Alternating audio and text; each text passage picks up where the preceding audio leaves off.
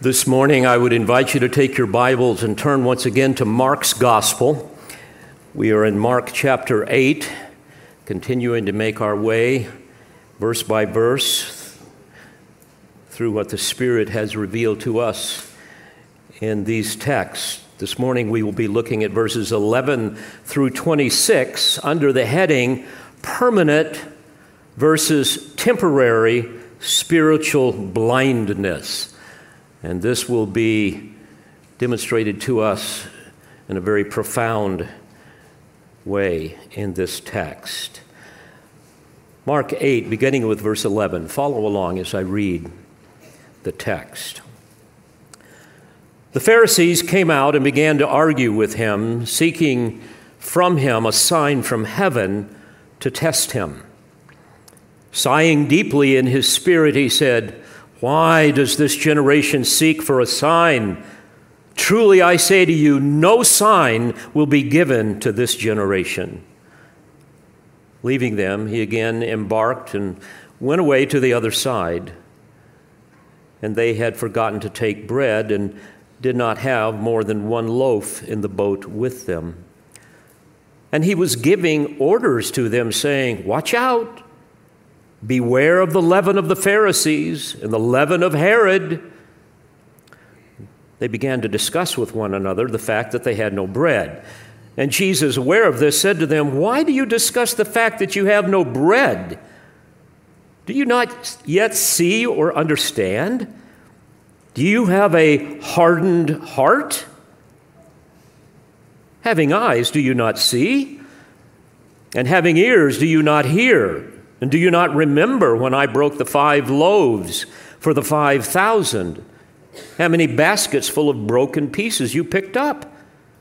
They said to him, 12. "When I broke the 7 for the 4,000, how many large baskets full of broken pieces did you pick up?" And they said to him, 7. And he was saying to them, "Do you not yet understand?" And they came to Bethsaida, and they brought a blind man to Jesus and implored him to touch him. Taking the blind man by the hand, he brought him out of the village, and after spitting on his eyes and laying his hands on him, he asked him, "Do you see anything?"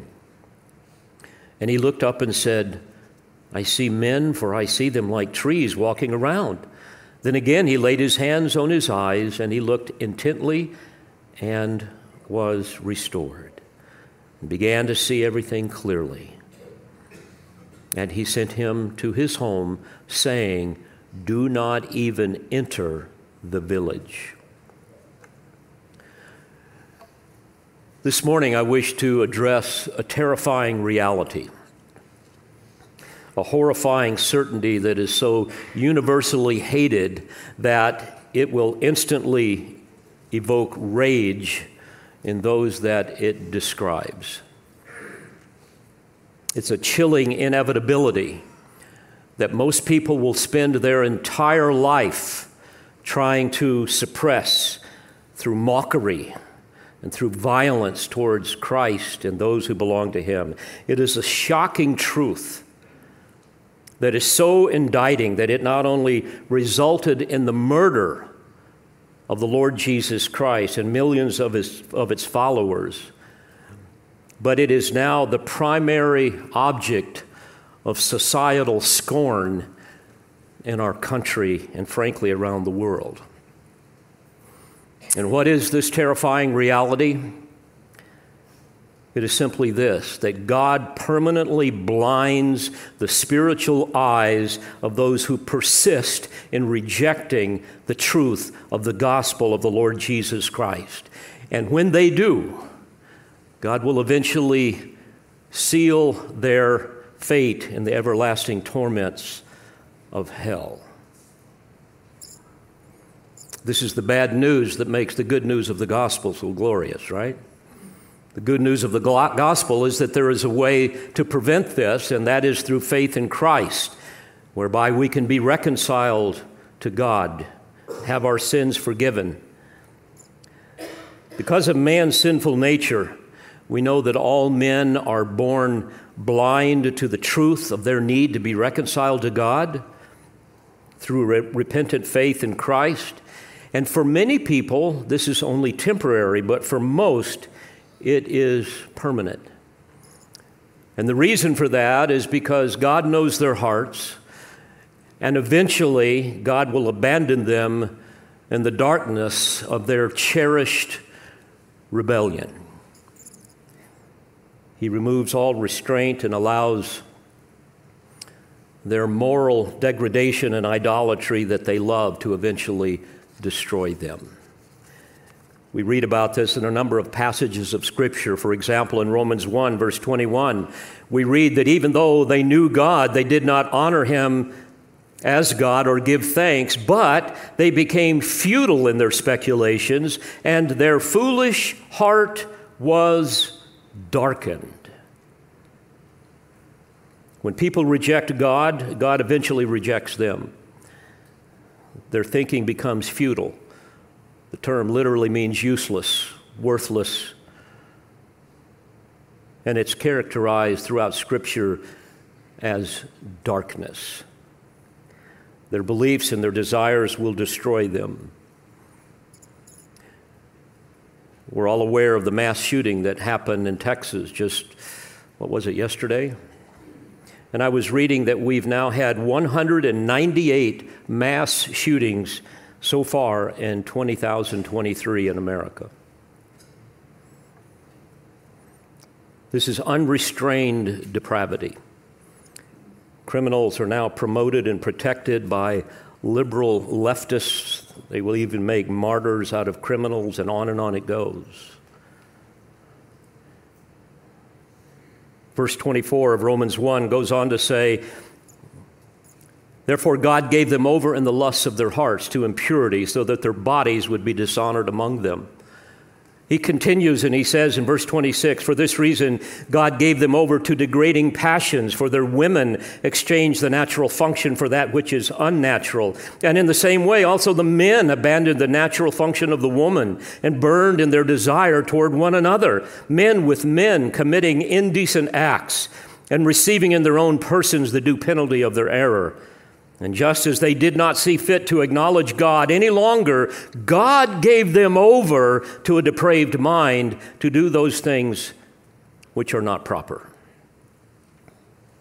Their minds are literally unable to make rational, much less righteous, moral judgments.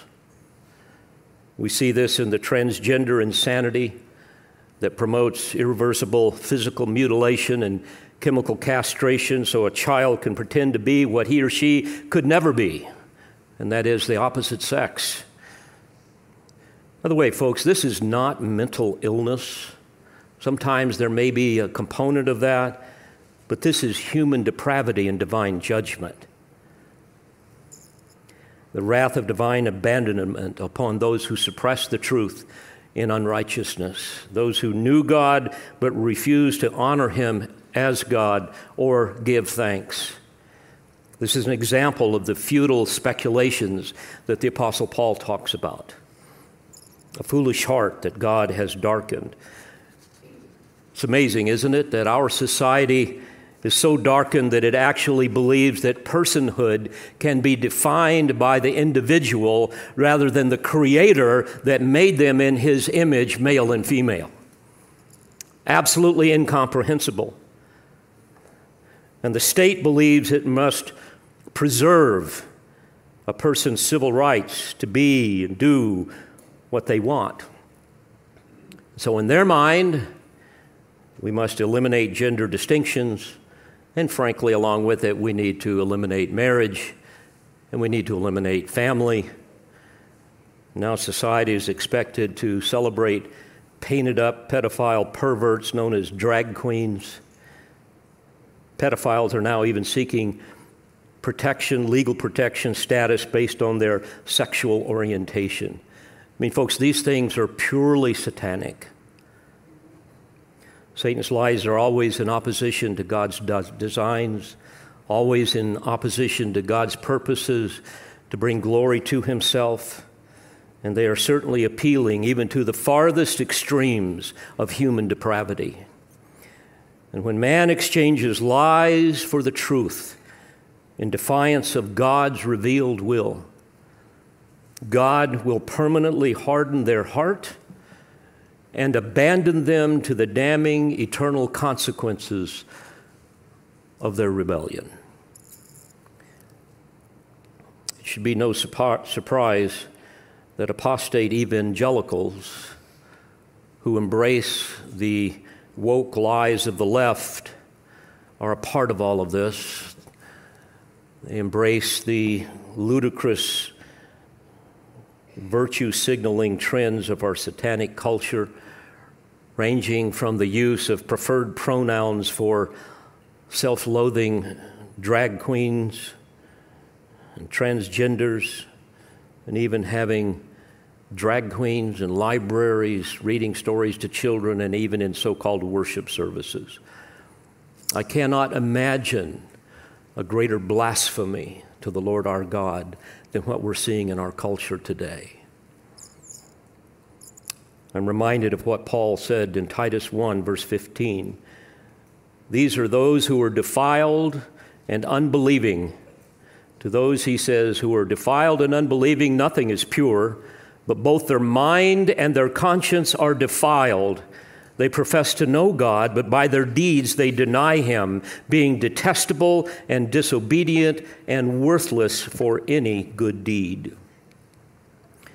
I might add, however, that God's hardening in apostate Christianity is not only manifested in its embrace of the sexual perversions of our culture and the neo-Marxist woke propaganda that's sweeping the country, but also in its acceptance of virtually every form of heresy that a person can think of,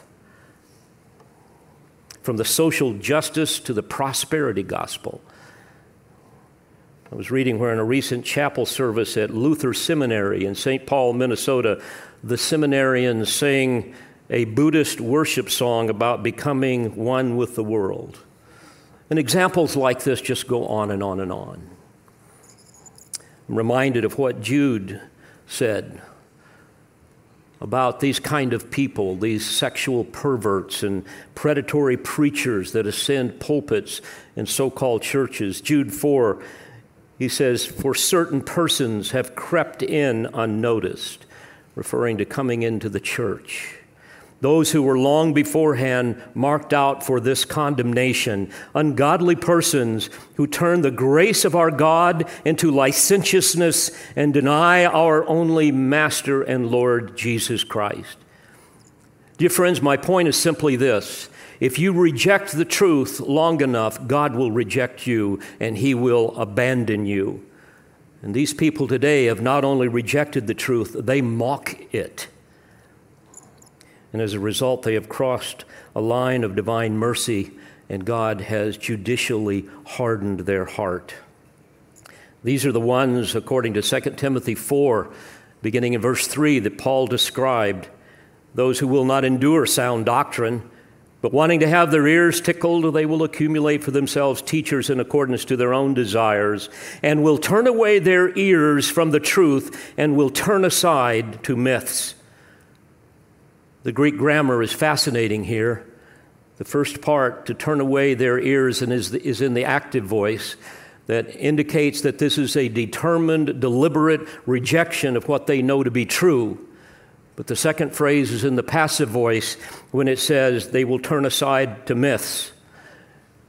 And what happens there is the myths will overpower them and overtake them without them even realizing it's happening. They deliberately reject the truth because it conflicts with their desires, and as a result, they allow themselves to wander into religious errors and are overtaken by them. They are beyond repentance, and their eternal fate is sealed. Dear friends, this is the permanent spiritual blindness that we see even illustrated in our text today. This is the consequences of God's wrath upon those who willfully and persistently and militantly reject the gospel. This is what caused Jesus to openly sob over the inhabitants of Jerusalem, people that embraced the religious lies of their leaders and rejected Christ. In Luke 19, beginning in verse 41, we read of this. When he approached Jerusalem, he saw the city and wept over it, saying, "If you had known in this day, even you, the things which make for peace, but now," catch this now, "but now they have been hidden from your eyes.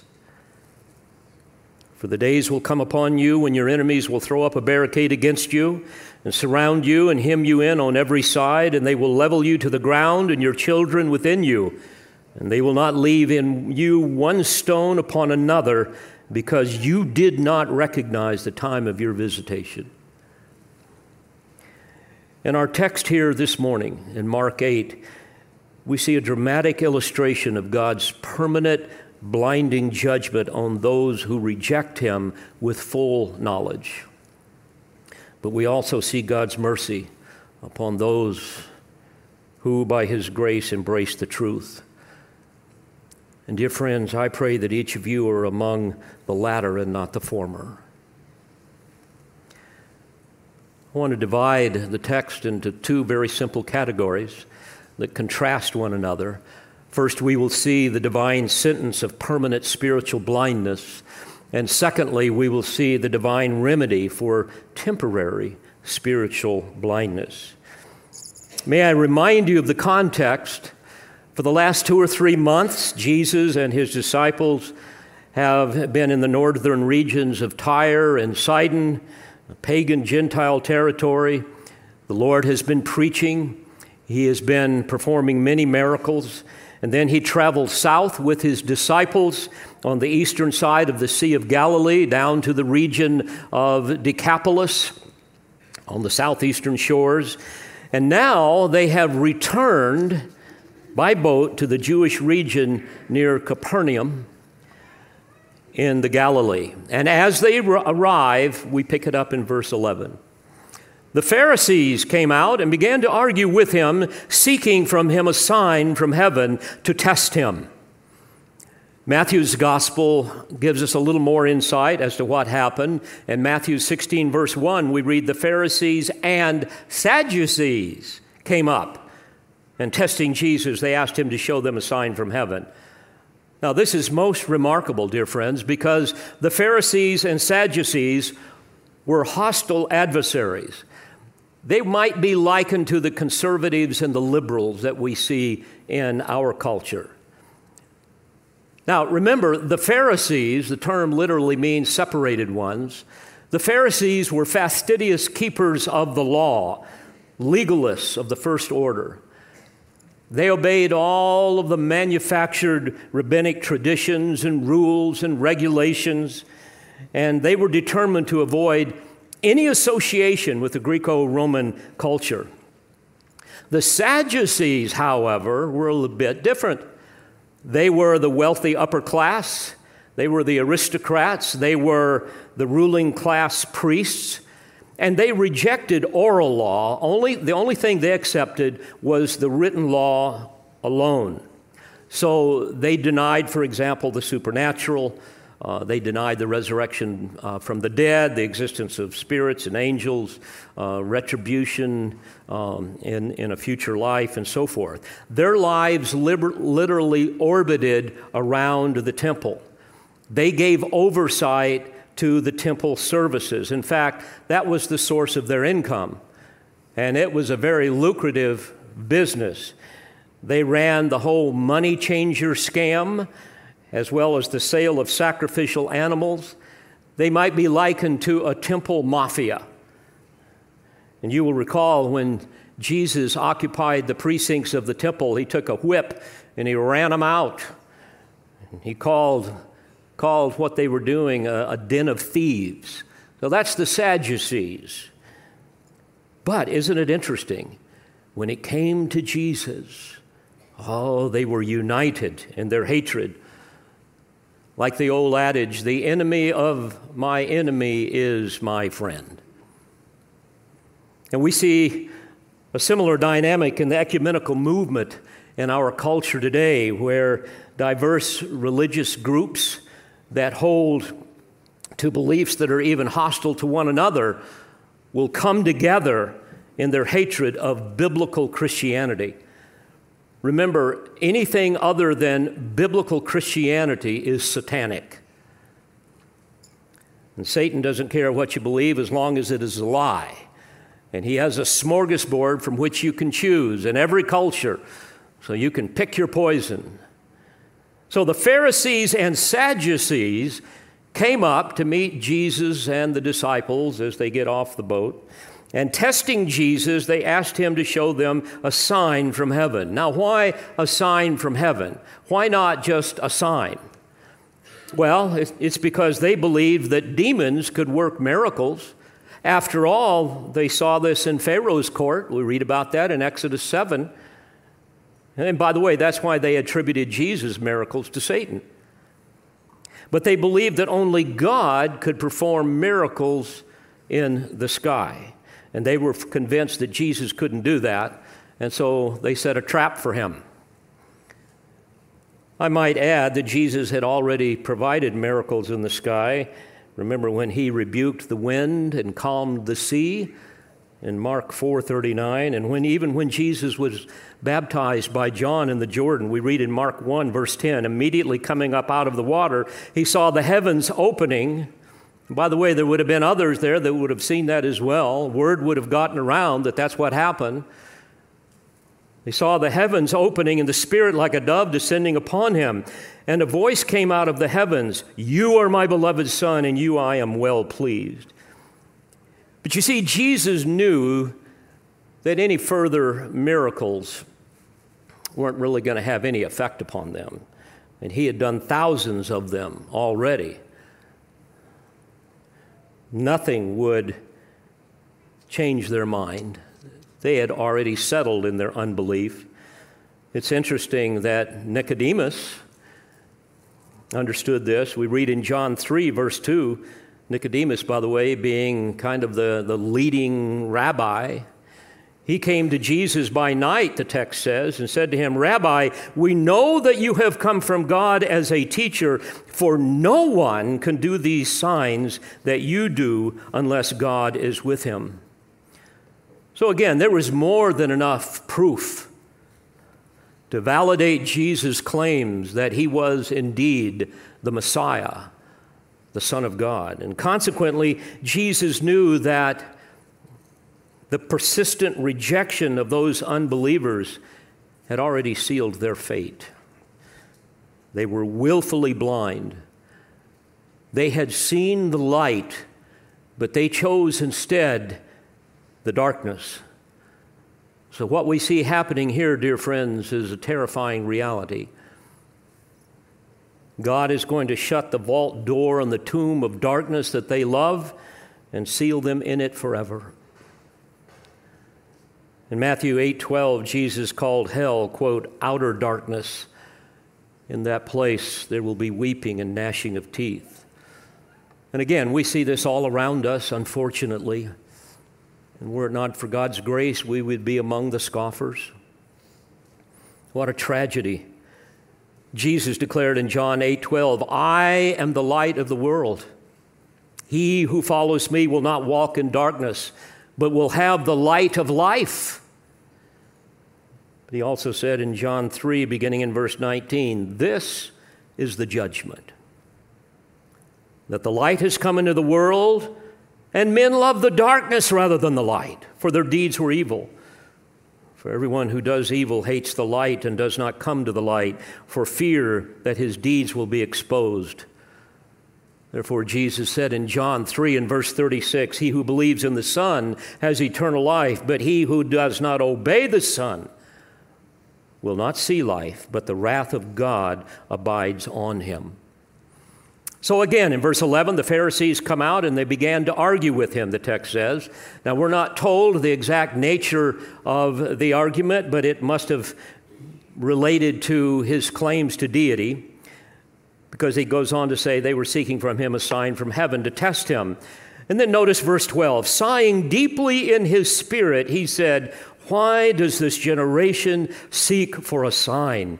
Truly I say to you, no sign will be given to this generation.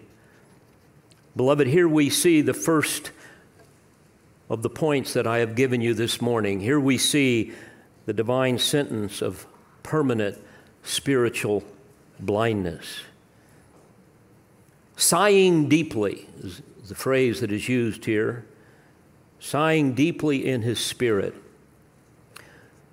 The term in the original refers to groaning with intense pain or displeasure or dissatisfaction.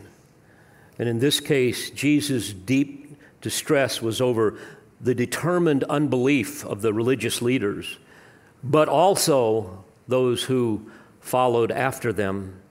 Moreover, Jesus knew that any further light would only result in more extreme denunciation on their part, and therefore greater punishment in hell. If I can dwell on that for a moment, yes, there are degrees of punishment in hell.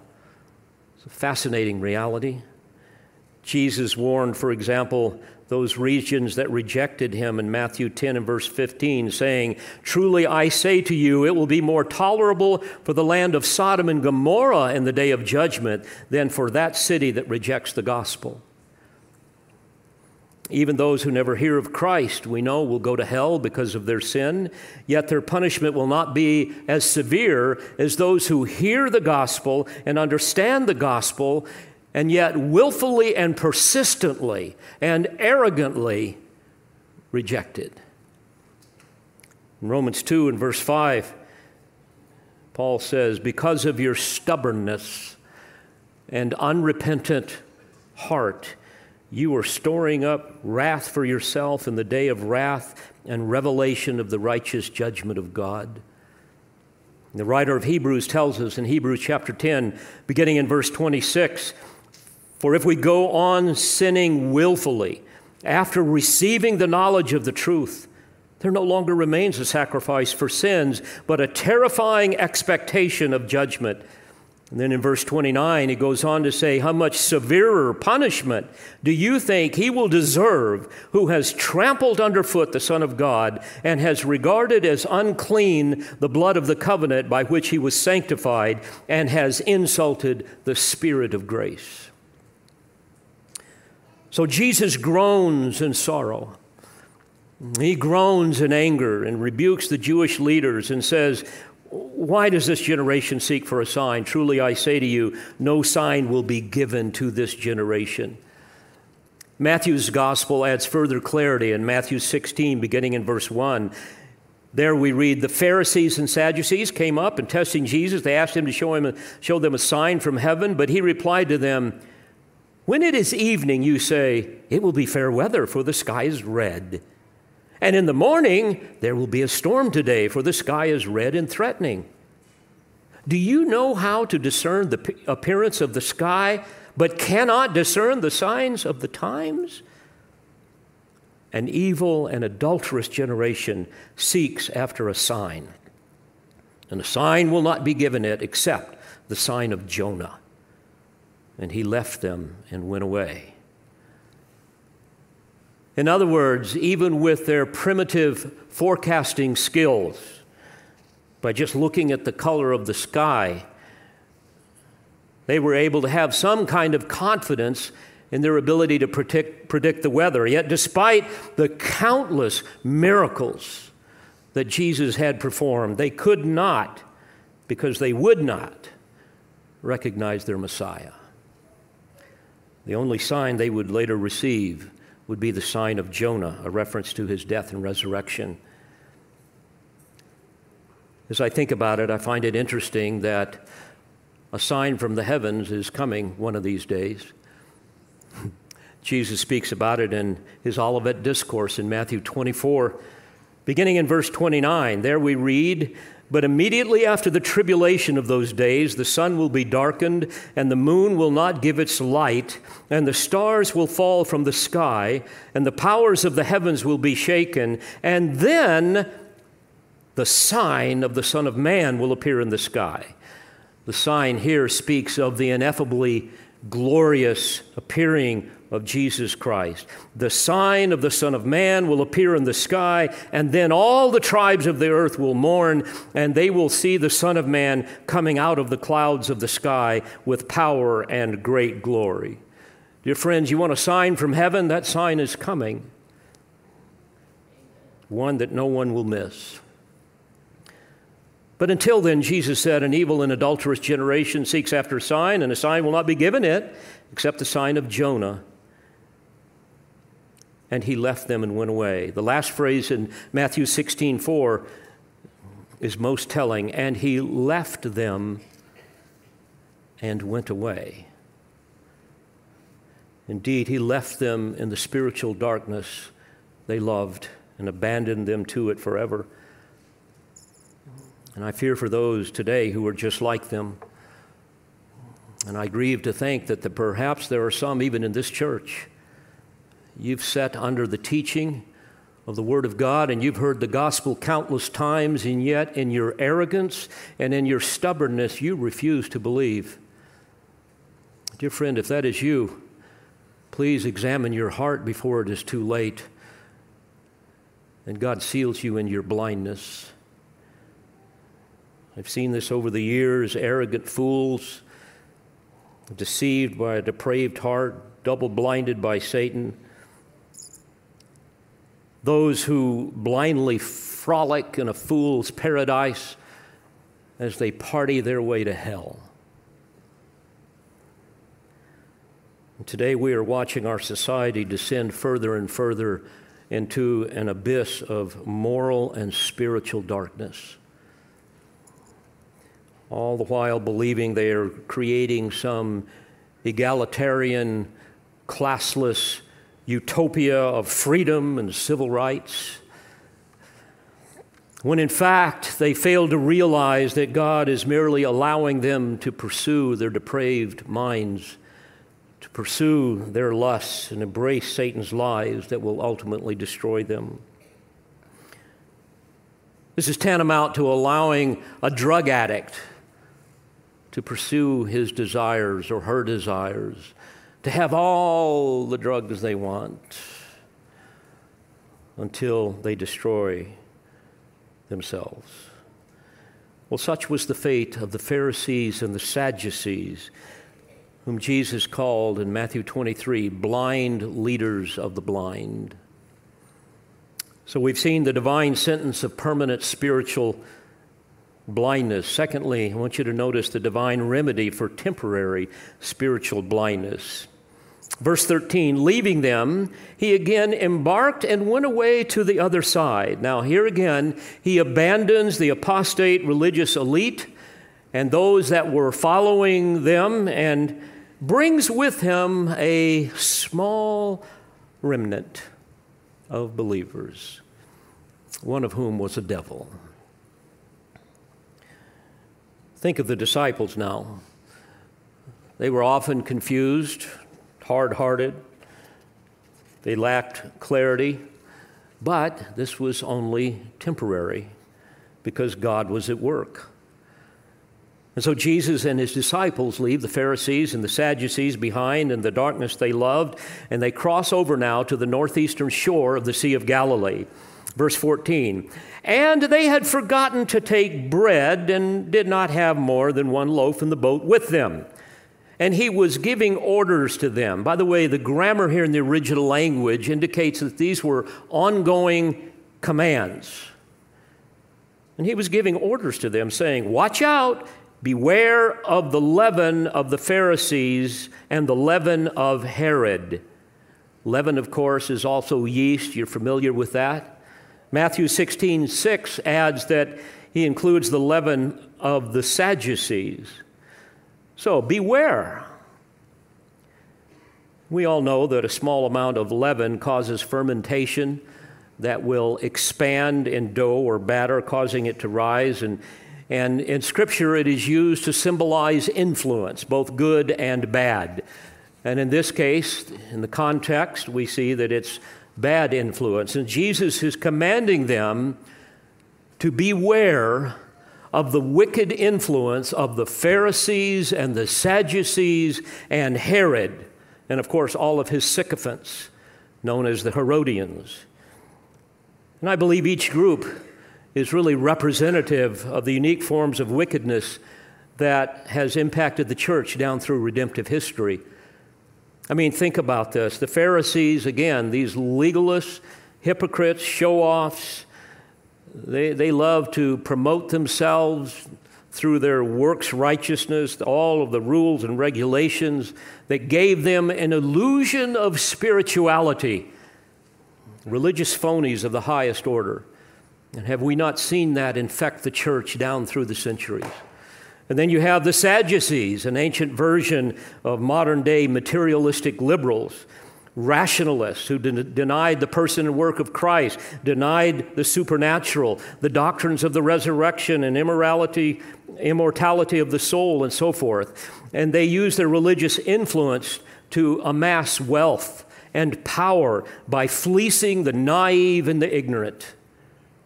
Beware of their influence. And then, of course, the influence of Herod and the Herodians. These were just purely ungodly, immoral, corrupt secularists, politicians that used religion to advance their political and personal ambitions. And we see that today, do we not? This whole social justice gospel is used by the Democratic Party and even now by a lot of the Republicans to advance the neo-Marxist globalist agenda that they are trying to pursue. So Jesus now is talking about influence, but the disciples are a bit on the dense side here. They fail to make the connection because they're hungry. I think the moral of the story here is don't teach spiritual truths to people that are hungry, because all they've got on their mind is eating. Verse 16, they began to discuss with one another the fact that they had no bread. And Jesus, aware of this, said to them, "Why do you discuss the fact that you have no bread? Do you not see or understand? Do you have a hardened heart?" You see, the disciples were concerned about a lack of food, and Jesus was concerned about a lack of discernment. That's what's important here. Yes, 11 of them were born again, but they lacked spiritual understanding. But this was only temporary. You will recall on the night before Jesus' death, in John 14, verse 26, Jesus promised them, "But the Helper, the Holy Spirit, whom the Father will send in my name, he will teach you all things and bring to your remembrance all that I said to you." And later, when the Spirit of God came upon them permanently, at Pentecost, they began to grow exponentially in their spiritual maturity. And the Spirit of God even inspired them to write the inspired word in the Scriptures. But what Jesus is talking about here is frankly consistent with the great doctrine of illumination, whereby the indwelling Spirit will give understanding when the Scriptures are read and when they are heard. You will recall in Ephesians 1, verse 17, the Apostle Paul prayed that the God of our Lord Jesus Christ, the Father of glory, may give to you a spirit of wisdom and of revelation in the knowledge of God. I pray that the eyes of your heart may be enlightened, so that you will know what is the hope of his calling, what are the riches of the glory of his inheritance in the saints. Beloved, this is why God has given to us the Holy Spirit to take up residence within us. This is why he has given us Scripture. I might even add, this is why he has called and gifted pastor teachers for the church. Ephesians 4:11 and following, this is for the equipping of the saints for the work of service, to the building up of the body of Christ until we all attain to the unity of the faith, referring to doctrinal unity, and the knowledge of the Son of God, to a mature man, to the measure of the stature which belongs to the fullness of Christ. But again, prior to the arrival of the Spirit, the disciples struggled in their understanding. We read, for example, what Jesus said in John 16, beginning in verse 12. He said, "I have many more things to say to you, but you cannot bear them now. But when he, the Spirit of truth, comes, He will guide you into all the truth. For he will not speak on his own initiative, but whatever he hears, he will speak, and he will disclose to you what is to come.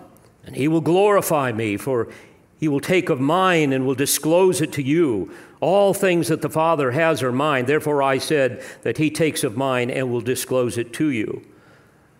Now, friends, there is a lesson to be learned here. Please hear it accurately. Faith alone is insufficient to produce Christian maturity apart from theological understanding.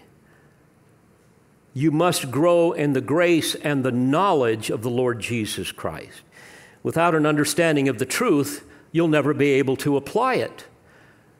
It's just like physically. If you expect to grow strong and be able to do all that your body is capable of doing, you don't live on Pepsis and cotton candy. You have to nourish your body with the proper food. A lack of spiritual discernment will lead to a hardened heart. That's what Jesus was concerned with. He said, is your heart hardened? Jesus warned them of that. You see, a heart that is merely focused on the cares of this world is a hard heart. A heart that is theologically ignorant. And when you're theologically ignorant, you will be vulnerable to Satan's deceptions. And they are absolutely ingenious. This is why the Apostle Paul warns us in Ephesians 6 and verse 11 to put on the full armor of God so that you will be able to stand firm against the schemes of the devil. I might remind you that that phrase, put on the full armor of God, is linked to an earlier instruction about putting on the new self, which was created to be like God in true righteousness and holiness. We read about in chapter 4, verse 24. And this cannot be done apart from the illuminating work of the Spirit of God to help us understand and apply Scripture. So Jesus instructs them, having eyes, do you not see? Having ears, do you not hear? Do you not remember? When I broke the 5 loaves for the 5,000, how many baskets full of broken pieces you picked up? They said to him, 12.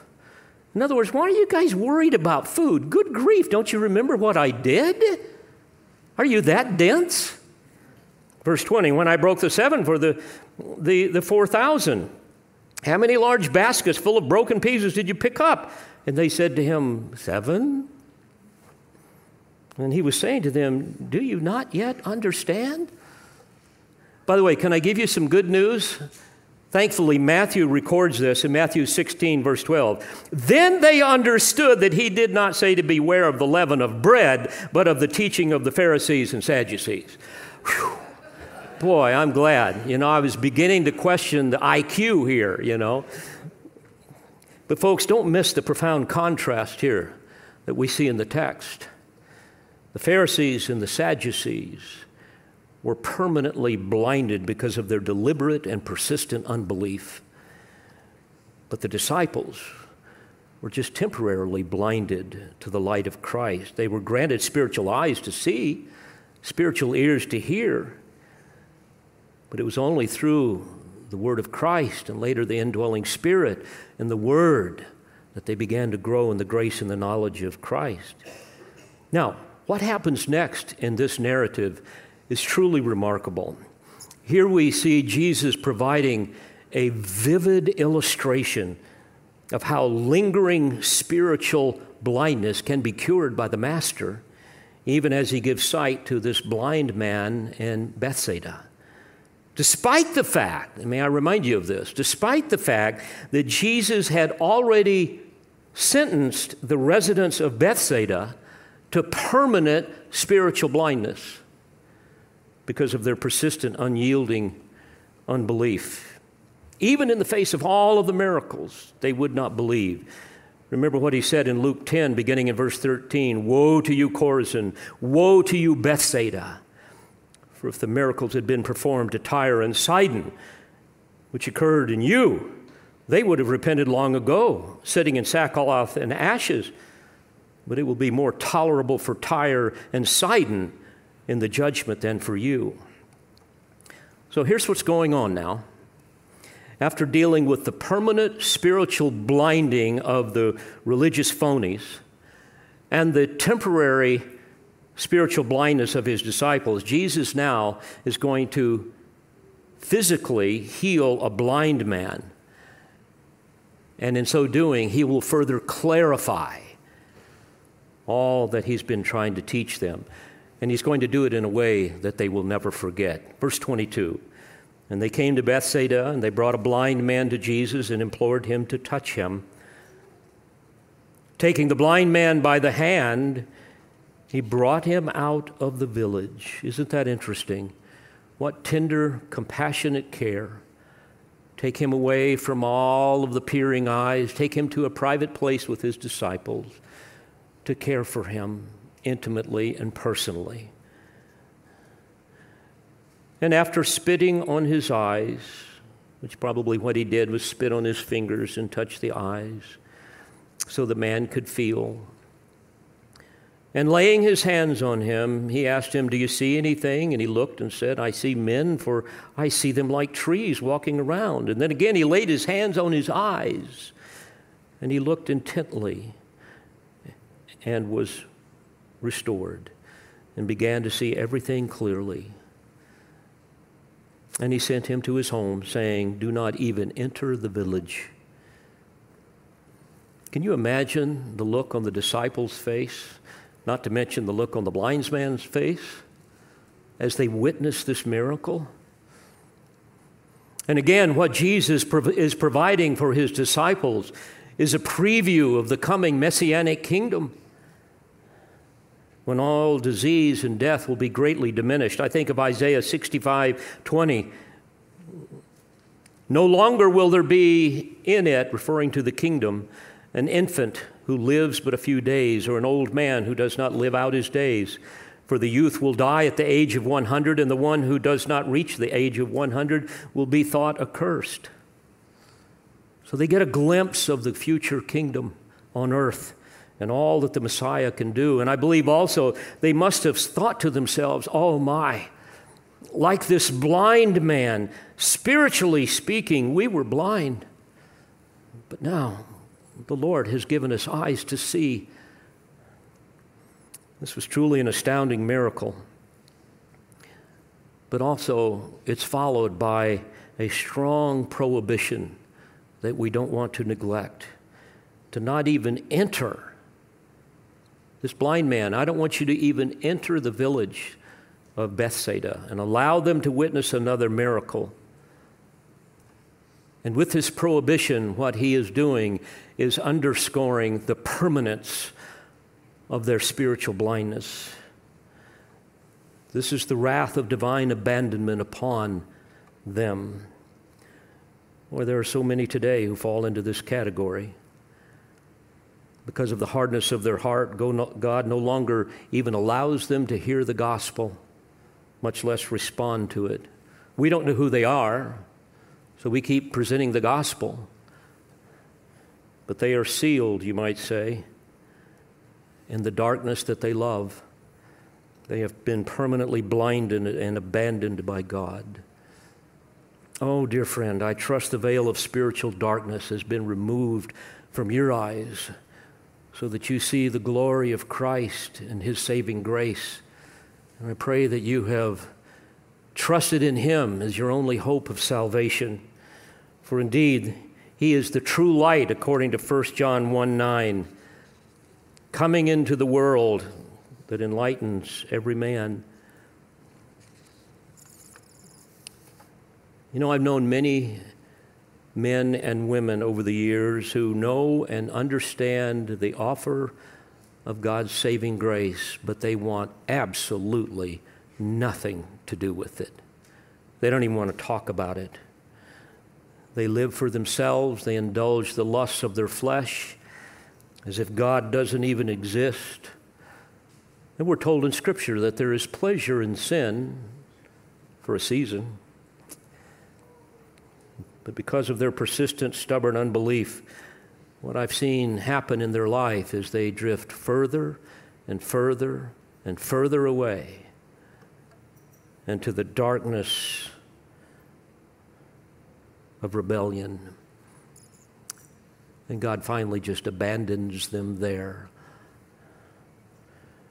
I've lived long enough to witness this gradual degradation and misery. I've seen it in people with broken marriages, broken families, broken people. We see it today with people that are desperately trying to find something to anesthetize the pain of a purposeless life, to suppress the truth of who God is in their unrighteousness. Why do you think stadiums are filled with people to watch a bunch of guys or a bunch of gals kick a ball around? Why do you think there's such drug abuse in our country? They depend upon these things to somehow anesthetize the pain. They live out their lives, and eventually they get sick and they die and they enter into the eternal torments of hell. But not all are spiritually blinded on a permanent basis, like the 18th century Atlantic slave trailer John Newton, a man who lived a life of wanton debauchery and rebellion against God. But God used a violent storm off of the coast of Ireland to open his eyes to the truth of the gospel, caused him to cry out to God for undeserved mercy. And to make a long story short, God saved him by his grace. His spiritual blindness was only temporary, not permanent. And because of this, he wrote those words that we've sung so many times. Amazing grace, how sweet the sound that saved a wretch like me. I once was lost, but now I'm found. Was blind, but now I see. Oh, thank you, Lord. Let's pray together. Father, thank you for the eternal truths of your word that have such penetrating clarity to those that you have redeemed and those that you illumine by the power of your Spirit. We give you praise because this is all of your grace. May we all be instruments of righteousness, fit vessels in your hands to present the gospel to the lost, to the hopeless, to the dying, that they too might be saved. We commit all of this to you for the glory of Christ. For it's in his name that I pray. Amen. We pray you've been edified by this presentation. You've been listening to the teaching ministry of Calvary Bible Church in Jolton, Tennessee. For more information on Calvary Bible Church or for more audio, please visit our website at cbctn.org.